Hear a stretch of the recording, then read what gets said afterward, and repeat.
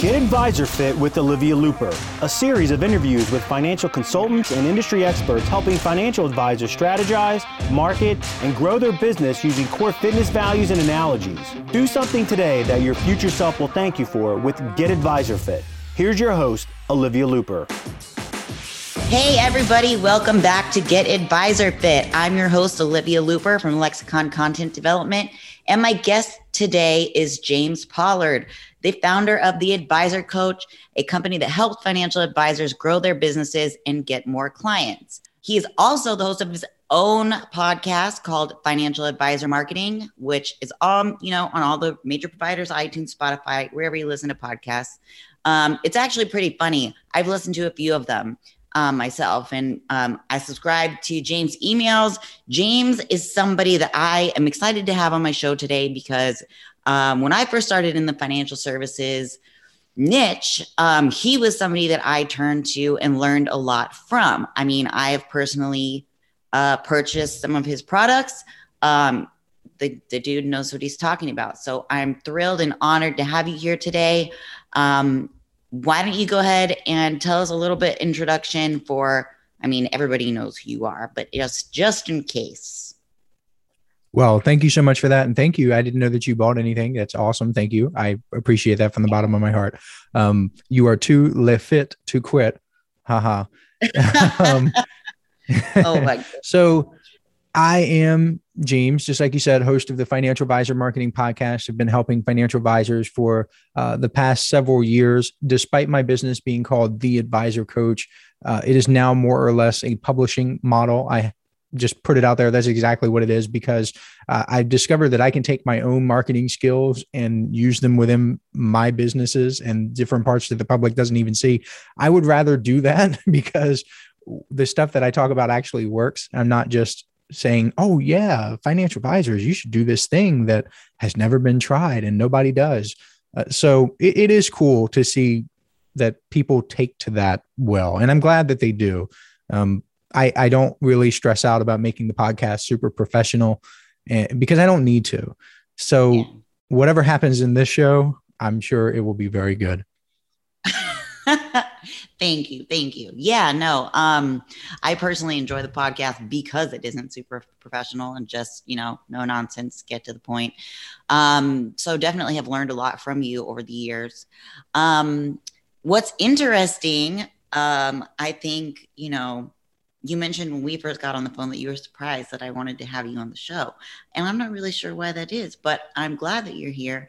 And I will say that, sometimes I get your emails or read things that you write. And sometimes, at first, at least on the surface, sometimes they seem that some of your advice seems like contrary to what would be promotional for my own business, such as financial advisors should do their own marketing or shouldn't outsource their own marketing. So I would like you perhaps to expand on that. Maybe we could touch on, what financial advisors get wrong about outsourcing. So outsourcing is a tricky subject. It's something that it's one of the only subjects that I kind of sort of dance around because it's very hard to explain in an email. If I only have 300 or 400 or 500 words to capture someone's attention, it's difficult. It's very difficult because outsourcing is such a large topic. But I will tell you, when I tell financial advisors not to outsource their marketing, here's what I'm really talking about. And since we're on a show, I can talk and explain. This is very helpful for both me and you and the advisors listening. So there's a gentleman named Dr. Hal Gregersen, and he did a study with two of his colleagues where they analyzed more than 3,500 executives and 25 exceptional entrepreneurs, people like Jeff Bezos, like billionaires who are actually really running successful businesses. So you have 3,500 executives, and then 25 of the best entrepreneurs in the entire world. What they found was that at most executives who are just drop dead average, they don't feel responsible for the strategic part of marketing. They outsource it all. They're just like, yeah, you do this thing, you minion or peasant or whatever they're thinking in their mind. But the top entrepreneurs and the absolute top executives who are crushing it compared to everyone else, they do not delegate the creative work.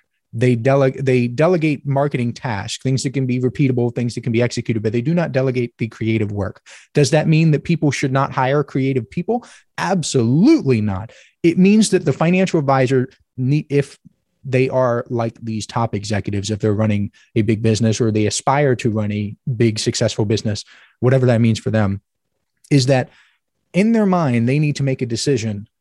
Wow, I should have X, and whatever X is, whether it's a podcast, whether it's a blog, whether it is social media initiatives, they need to come to that conclusion, because when they come to that conclusion, it means that it will fit within the context of their business. These people they're creating a puzzle. The business is the puzzle. The executive, the financial advisor, the solopreneur, the business owner is the person who is putting the puzzle piece in place, but it is up to the executive to make sure that the puzzle piece fits. The puzzle piece could be someone like you. It's incredibly important for financial advisors to, if it makes sense within their business, to hire someone who is skilled at whatever task they need, whatever puzzle piece they need, that piece needs to play its part well.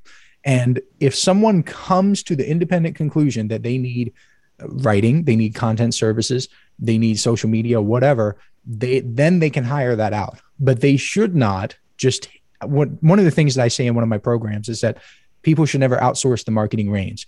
What I mean is when you say, hey, you decide everything that I'm going to do with my business, they give the responsibility to someone else. That is a mistake, because the other person, whether it be a marketing assistant, whether it be a marketing manager, whether it be an agency, they do not know every little nook and cranny, every goal that you have for the business. So at the end of the day, the decision has to be you. But it is absolutely fine to delegate the marketing task as you see fit, but you cannot delegate the creative thinking. I hope that makes sense.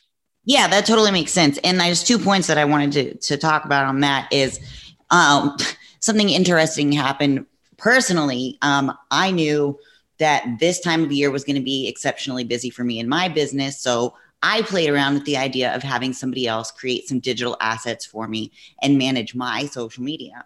And the woman who I respect, immensely, she runs a great marketing business. She deals a lot here in South Florida with restaurant business owners, and, sort of takes that piece over for them, creates, goes in, takes pictures of the food, all that stuff, sets up the website so it's optimized for people ordering and things like this. She said, I would not feel comfortable doing that because your marketing is so specific to who you are. It is so personalized by you that I do not think that my company could do Lexicon any justice in what you've already put out. And this is also something that I've been talking to advisors about recently is there's got to be personalization these days in your marketing approach, whether it's your emails or your digital assets that you put on social media. It's got to speak about who you are. And I mean, even as somebody who is sometimes that puzzle piece, there is it's a two-way street. I mean, I can't put a square peg in a round hole either. So I can't, if you want some sort of results from the things that I'm making for you or the things that I'm writing for you, it's going to take collaboration between the two of us to personalize it to you and your firm to actually make it work, because nobody gives a crap about cookie cutter stuff, right? We just see right through it. We see right past it. It's basically a waste of your money and your time. And so I think that some advisors are surprised to find when they do work with me that there's some participation on their end that is required, because sure. I mean, all day I could sit here and just make you some really boring assets to put on your social media. And I mean, technically I could give you this deliverable, but it's going to suck compared to something that's personalized.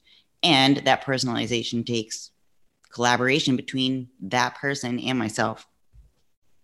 Well, people have this pipe dream of being able to hand everything off to someone and, just like you said, have that person come back with something incredible.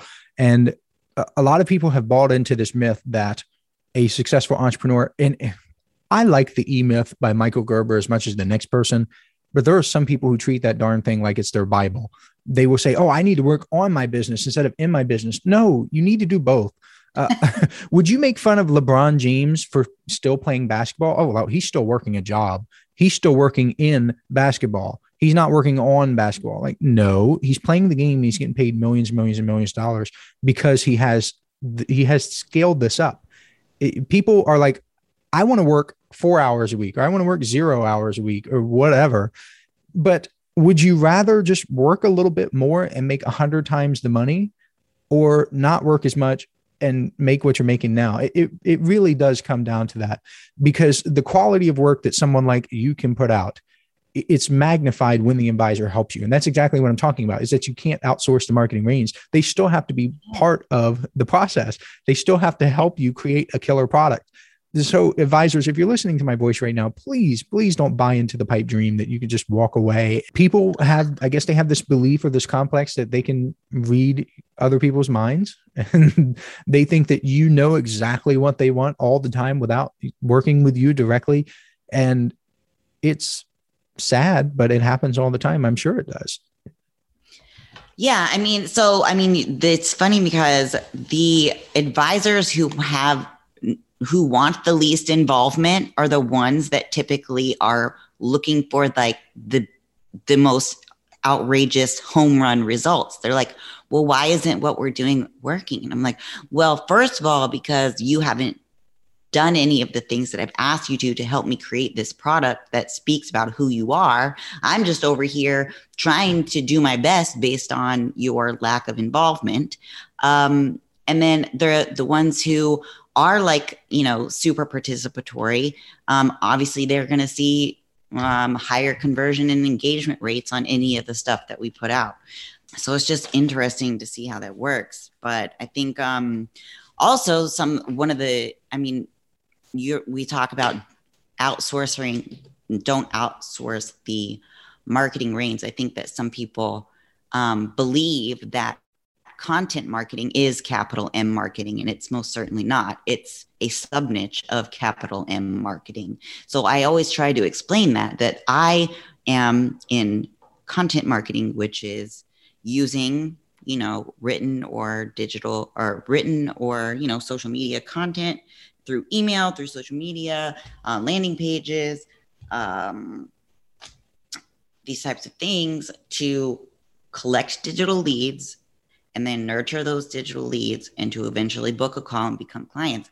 I'm not, that capital M marketing reins. So, that's something too that I think advisors misunderstand a lot. And I know that's something that you've touched upon before, the myths financial advisors believe about content marketing. And for example, you said something about writing for short attention spans.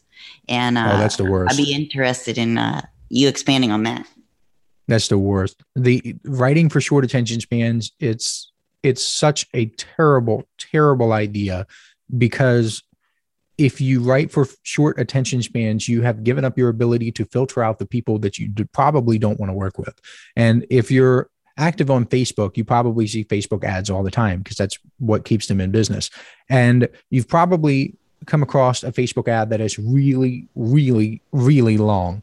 And you've probably seen people comment on it, too long, didn't want to read this. My goodness, why is this ad so long? Felt like I was reading a book, so on and so forth. Now you have to break this down. The business owner who is running the ad knows that people will complain for sure. It is a given. And if the person didn't know, now they know because they have evidence. Yeah. So why would they keep doing it? It's because they want to filter out the people who will not be a good fit, will not be a good client. If there is a ton of content, and you'll see, I'm not just saying this to sound cool. Over at my blog, for example, a lot of the articles are fairly long. They tend to be 2,000 plus words. And some people will be superficial and they say, oh, you just write 2,000 plus word articles because that's what ranks number 1 on Google. Yes and no, not really. Yes, the average on the first page of Google is 2,300 words. Yes. But the reason that people don't consider is because I have an email opt-in at the bottom of every blog, and the quality of subscriber that I get compared to someone else who has a 500-word blog, it's infinitely higher. And it allows me to look at my numbers and be far more accurate than other people. And to bring this down to financial advisor terms, one of the pieces of advice that I'm going to give to financial advisors in my world at the end of the year is to get rid of the people who have had meetings with you in the past, but haven't committed, or they haven't given you a hard no, like, no, I do not want to hire you. Just get rid of them. I mean, get a final answer and then move on. The reason I want them to do that is because if they look at their CRM and they see that they have 115 people who are on the fence, it's not necessarily accurate, because there's a huge percentage of people who are just not going to do business with you. Once you flush those people out, and let's say that you're left with 10 people, that's far more accurate, because you have 10 people who are almost certainly going to end up be clients of yours or to do business with you. I would rather have that number and know that these people are serious and know that they're likely to move forward than to fool myself into thinking that I have something that I really don't have.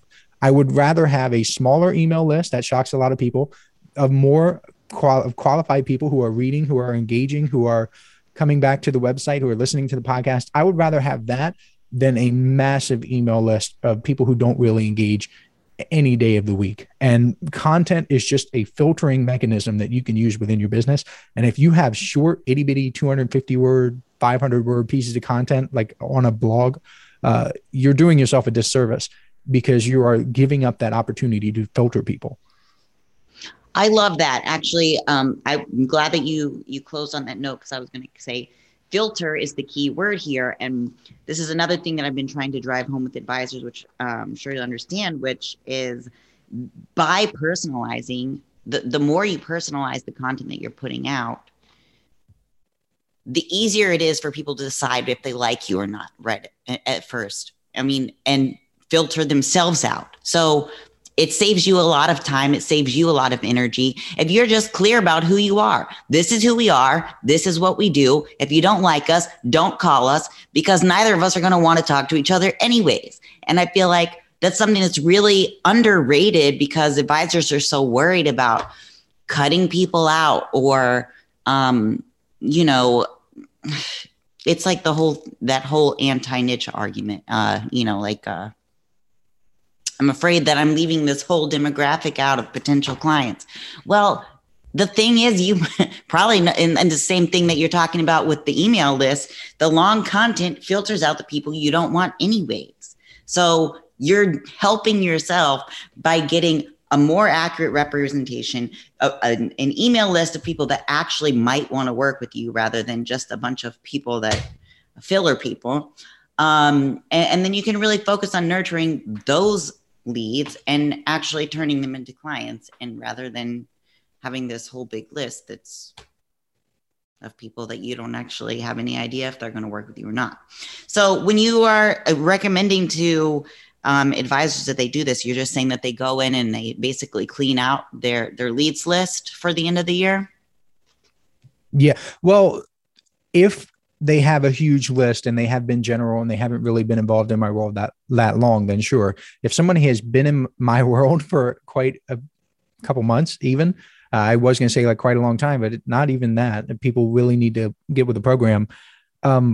What ends up happening is that financial advisors get ultra specific and they filter on the front end. So what I'm talking about is filtering on the back end, meaning you have that list of 115 people that I'm talking about. You messed up along the way. They're not super specific. They're in your CRM for some reason. You have to get rid of them. Once you get rid of them, you should really start focusing on filtering in the front end. And let me explain what I mean and why this is so helpful. So a few months ago, I ran a little campaign in my own business, essentially trying to get people to pay me to review their ads.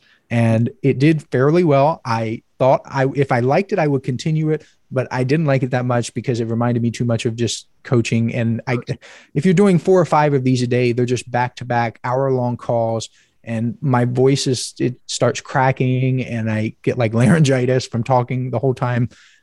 But anyway, the reason I bring that up is because I remember one financial advisor in particular who worked with teachers. And I think it was either New York or New Jersey. And he was running Facebook ads. And to an uninitiated financial advisor who is scared of alienating clients and they have this fear that niching down is a bad thing, this is going to terrify them. So he's working with teachers. I tell him to get even more specific because there were people in New Jersey or New York, whatever it was, who were also targeting teachers. And since Facebook is based on an auction model, if there are multiple people bidding for the same audience, that means you're going to pay more. So his costs were going up. I said, look, we're going to solve that and I'm going to pay for myself in no time. And here's how I'm going to do it. You're going to sub-niche teachers. And he was like, well, what do you mean? I was like, you're going to take teachers and you are going to target teachers who are aged 28 and under. He's like, wow, why? I said, because I just Googled the average age of first year teachers and found that it was 27 or 28. And you're going to get that cutoff and you're going to get everyone who's younger. And you're going to say, are you finally adulting? Are you starting your career as a teacher? You can't call people out on Facebook. So you can't really, it has to be said a little bit more delicately than that. Like, we help first year teachers, we help new teachers, XYZ. That's how you have to say it. But the ad was centered around that. I said, next, you're going to run another ad with teachers who are parents of teenage children or younger. And at the time, I don't know if you can still do that targeting in Facebook because they have a lot of changes since then. But at the time, you could do that. And that was all about college planning. The ad was essentially, you love children, you teach kids, whatever, you should plan for your own kids. So there's a sub niche there. Then we looked up the average age of retirement for teachers, and it turns out it's 59. So we ran an ad with teachers around that age. We say, we help teachers who are retiring soon. So if teaching wasn't niche enough, we branched it out even more. Competition is now irrelevant. It doesn't matter what the competition is doing because we have sub-niched the heck out of this. And what's even better, not only did the cost go down, but the conversions went way up because you're speaking to a very specific person. If you're showing an ad to someone who is a teacher in the state of New Jersey, who is 28 years old, and your ad is about helping new teachers, well, guess what? The statistics show that that person is probably going to be a new teacher. And it works. I mean, I don't even know what else to add. It just works. Yeah, no, that's great. I mean, the more targeted that you can make your approach. Well, be careful. Retargeting has been going away for a long time. That's another reason why people have to be more specific, and they really should seek out someone like you because these services, just like I said, the retargeting, if people are talking about that now, they are way behind. And it's scary to see people talking about retargeting. Google has announced that cookies were going away years ago. Safari's already gotten rid of cookies. So has Firefox. People are opting out. Apple has mail privacy protection now. The pixels are just not accurate. So when you have a world where you can't retarget people, because retargeting was like the nectar of the gods. It was like in the bag. Oh, retarget. Yes. Yes, it was incredible from 2000. I don't even know when it was introduced, 2014, whatever. I don't know. 2014 to like 2019 when cookies started getting phased out. It was lay down, easy win, easy money, easy appointments. And you could have a crappy front end ad and just retarget people and you would still do well. Well, now that that's taken away, your ads at the front end, your content at the front end, your social media at the front end has to be good. And if you don't know what to look for and you don't know what questions asked, then you really should hire someone. If you're a financial advisor, you really should hire someone to do that. I mean, the front end for you.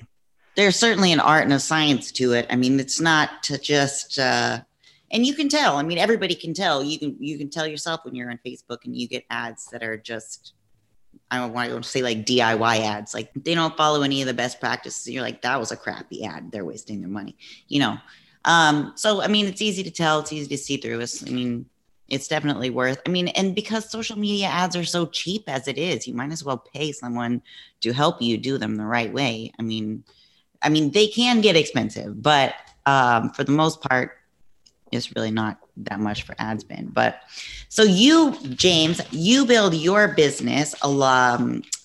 It seems, at least from the outside looking in, a lot comes from your daily emails. But advisors are so worried. They're, oh my gosh, Olivia, how much is too much? Especially advisors who are just coming on and just kind of like upping their ante in their email marketing. They get nervous that they're going to upset people, or their clients are going to get mad that they're emailing too much, or that we should phase it in instead of just, rushing all in. And what is your advice here for a financial advisor? I mean, I tried to convince them that, this is just the way the world is these days. But sometimes it falls on deaf ears. So what would you say if you were in my position? Well, the data shows that daily email works better than anything else. If financial advisors choose not to listen to the data, then that is okay. That's fine with me.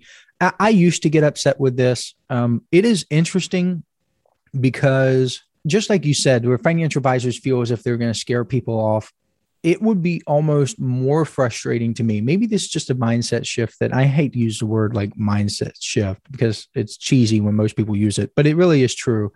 They need to shift their thinking from, I would be upset if I didn't get daily emails. If there was a problem that I had, I would want the thing solved. It is interesting how, I don't even know how to explain it. I'm going to try to be as gentle as I can with this. Okay. So one of the people that I study used to work in the prostate niche. He used to develop products and supplements for people who have prostate pain. These people don't want to wait a month to get the next email about how to make their pain a little bit better. They don't want to wait a week for the next food that they should eat to reduce the swelling in their prostate. I know that may sound a little gross, but it really is a pain point. And it's similar to the pain point that people have around their finances, whether it's budgeting, whether it's investing, and it's more or less a sense of urgency that it's important for you to reach out to your clients, that it's important to you, or I should say prospective clients, because personally, I do not recommend that financial advisors email their clients every single day. I recommend that they have some way to add people to an email list, or to have people opt into an email list, I should say, and they get daily emails from that point on until they set an appointment. The obstacle that people have in their heads when I deal with them is, well, when should I stop? Do I have to write emails every day? No, you don't. The data says it's between 5 and 12 emails in an autoresponder sequence that goes out in a predetermined manner in the order you choose every single day until someone sets an appointment. So really all you need to do is get 5 to 12 of these emails and put them in an autoresponder sequence. The beauty behind it and the way that you can become untouchable, where people literally, they cannot knock you off, they cannot copy, they cannot reiterate your success, is when you are constantly split testing. You're constantly changing things. Because if you only have 5 emails, that's 5 tests, 5 subject line tests. That's all you need. And if you do that for a month and you get a winner, then you test again, and then you test again, and you test again. Eventually, you will have a campaign that is so powerful that you will want to put all your resources into it. That's another mistake, in my opinion. You should have multiple marketing strategies, but you will be tempted to do so. Yeah. So email is a beautiful thing. If people, at this point, I'm over it. If people don't believe it or don't want to do it, it's cool. Yeah, I know. I mean, to some extent, but so would you recommend just, I mean, obviously, yes, we want them to segment their lists so that we're not sending all of these new emails to their existing clients. So you're talking about, we just put them on the autoresponder, the new prospects who will go there. So for the other marketing materials that they're sending out, that they're going to send to their existing clients, do you think that they should phase them in, or just start the cadence and where they're going to start it and just continue on that way? I think that since they're already clients, you don't have to go as hard. You're not trying to get a commitment. So Gary Halbert, who I consider to be the greatest copywriter ever, said that most people make buying decisions like porcupines in heat. And porcupines in heat, they're only in heat for about 8 hours every single year. So during that window, they are doing whatever it takes to find a mate. And once they find a mate, or once the 8 hours is over, they could not care less about finding a mate. So if a prospective client is on your website and they opt into an email list, they are at, 2 things. Number one, they weren't convinced enough to set an appointment with you on your website. That is a for sure thing. However, they did like you enough to stay involved in your world. So they are in heat. Your clients are no longer in heat. It's goofy how I'm describing this, but no, I totally get it. Yeah, it's just the way it is. I think if you're going to send your clients an email, send it every month, send it every week. It really doesn't matter that much. I don't think that clients necessarily would need daily emails. And I think that your resources should be put elsewhere, like client events, appreciation events, holiday cards, stuff like that. But if your clients get back to you in a survey or something and they say, yeah, I wouldn't mind weekly emails, and that's something that you genuinely want to do, and you believe, and you have the data, I should say, you not believe, but you have the data that it will increase your retention, sure, go for it. Yeah. I personally like receiving my weekly email from my advisor. I look forward to it. I get it every Friday. And, but I could be biased because I write advisor emails for a living. So maybe that's why I like to read it, but neither here nor there.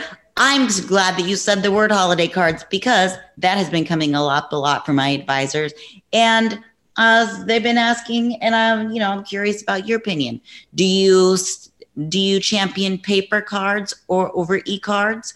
And should holiday cards be used for anything else besides sending holiday greetings, such as asking for a referral? I love holiday cards. I love the websites, the services that print the cards for you in bulk as if they are handwritten. I am a champion of handwritten cards. I used to write them out myself. I have a bunch in the storage room that's like 2 walls past over here that are left over from previous years before I discovered that there are services that will do this for you. When you get to a point where you want to send holiday cards out to 300 or 400 people, at least minimum, like I do every single year, I'm probably going to have 500 plus this year that I'm sending out.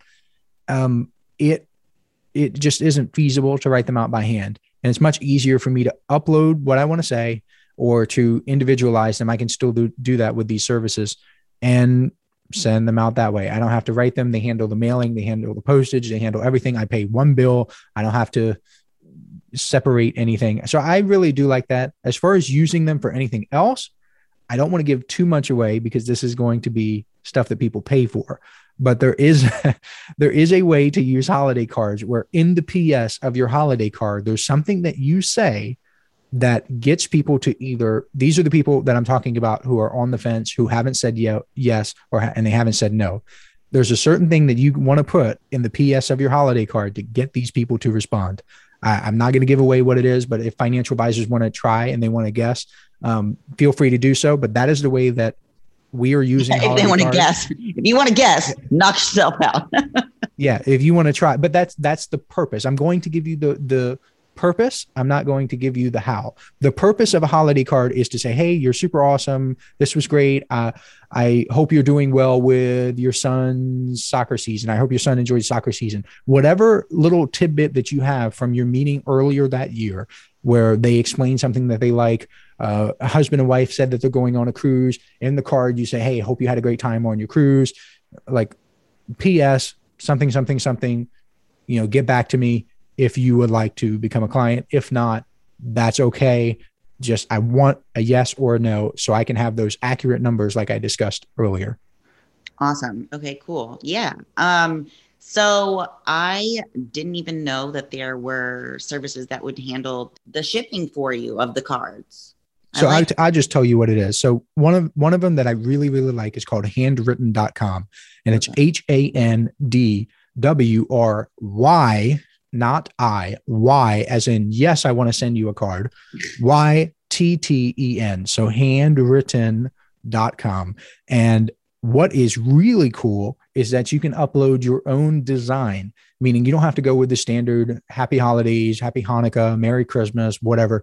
You can have your own card, and it could be your logo. It could be your brand colors, whatever you want. You can upload it, and you can use something like Canva. You can get a designer to do it. Olivia can do it. And you can take this and you can upload it. Personally, I like to do something funny. So my holiday cards in the past have been bears and bulls fighting. So I would send that to a financial advisor. It's really funny. They have like a candy cane and they're like sword fighting. It's like a Star Wars thing or fighting with lightsabers. So you have a bull on one side and a bear, and then the background is the stock market charts. So they love that. And they comment on it and they respond. They're like, oh my goodness, I've loved your card. Like, where did this design come from? We created it. So that would be the way to do it, is to have a service like that. And sometimes they give you bulk discounts. I'm going to be paying attention for Black Friday this year, because if they do a 25% off coupon, you have to figure, let's say that each card is about $4 or so. So if I'm sending, let's say 550, that's $2,200. If they give me a 25% off coupon because I'm mailing in bulk and plus they have some deal or whatever, the cost now is $1,650. So it's decent to look around and to stay on top of these things. But yeah, that's the service that I personally love. Yeah, no, I think that's really cool. Thank you for sharing that. That's definitely what I forgot to mention this. So Handwritten also has a service, and this is an additional charge on top of the gift card, but they have the ability to include gift cards within the cards as well. So one of the things that I recommend financial advisors to do, and I've done this for Inner Circle members, and I've sent some stuff to them, like personally from me, is they offer Starbucks gift card, and it's $5, $10. You can do different denominations, but within your thank you card, within your just following up card or whatever, or happy holiday card, you can say, P.S. enjoy a cup of coffee on me. And they will do all of the fulfillment. You pay one time and it's done.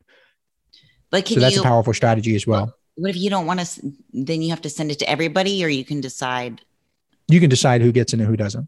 Oh, so then what do you upload all the addresses into their website? Mm-hmm. Gotcha. Yep.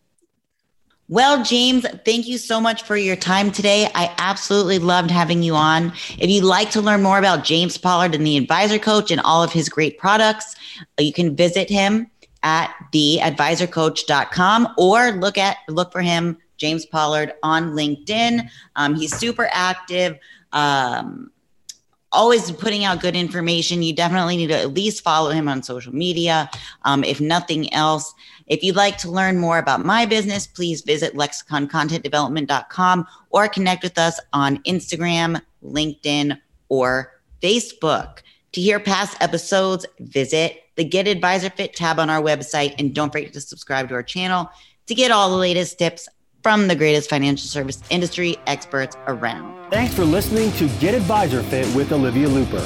To learn more about Olivia and how her firm, Lexicon Content Development, can help you, visit lexiconcontentdevelopment.com. If you want to reach out to Olivia on LinkedIn, you can find her at Olivia Luper Lexicon. And if you'd like to follow Olivia on Instagram, you can find her at Lexicon Content Development. Till next time.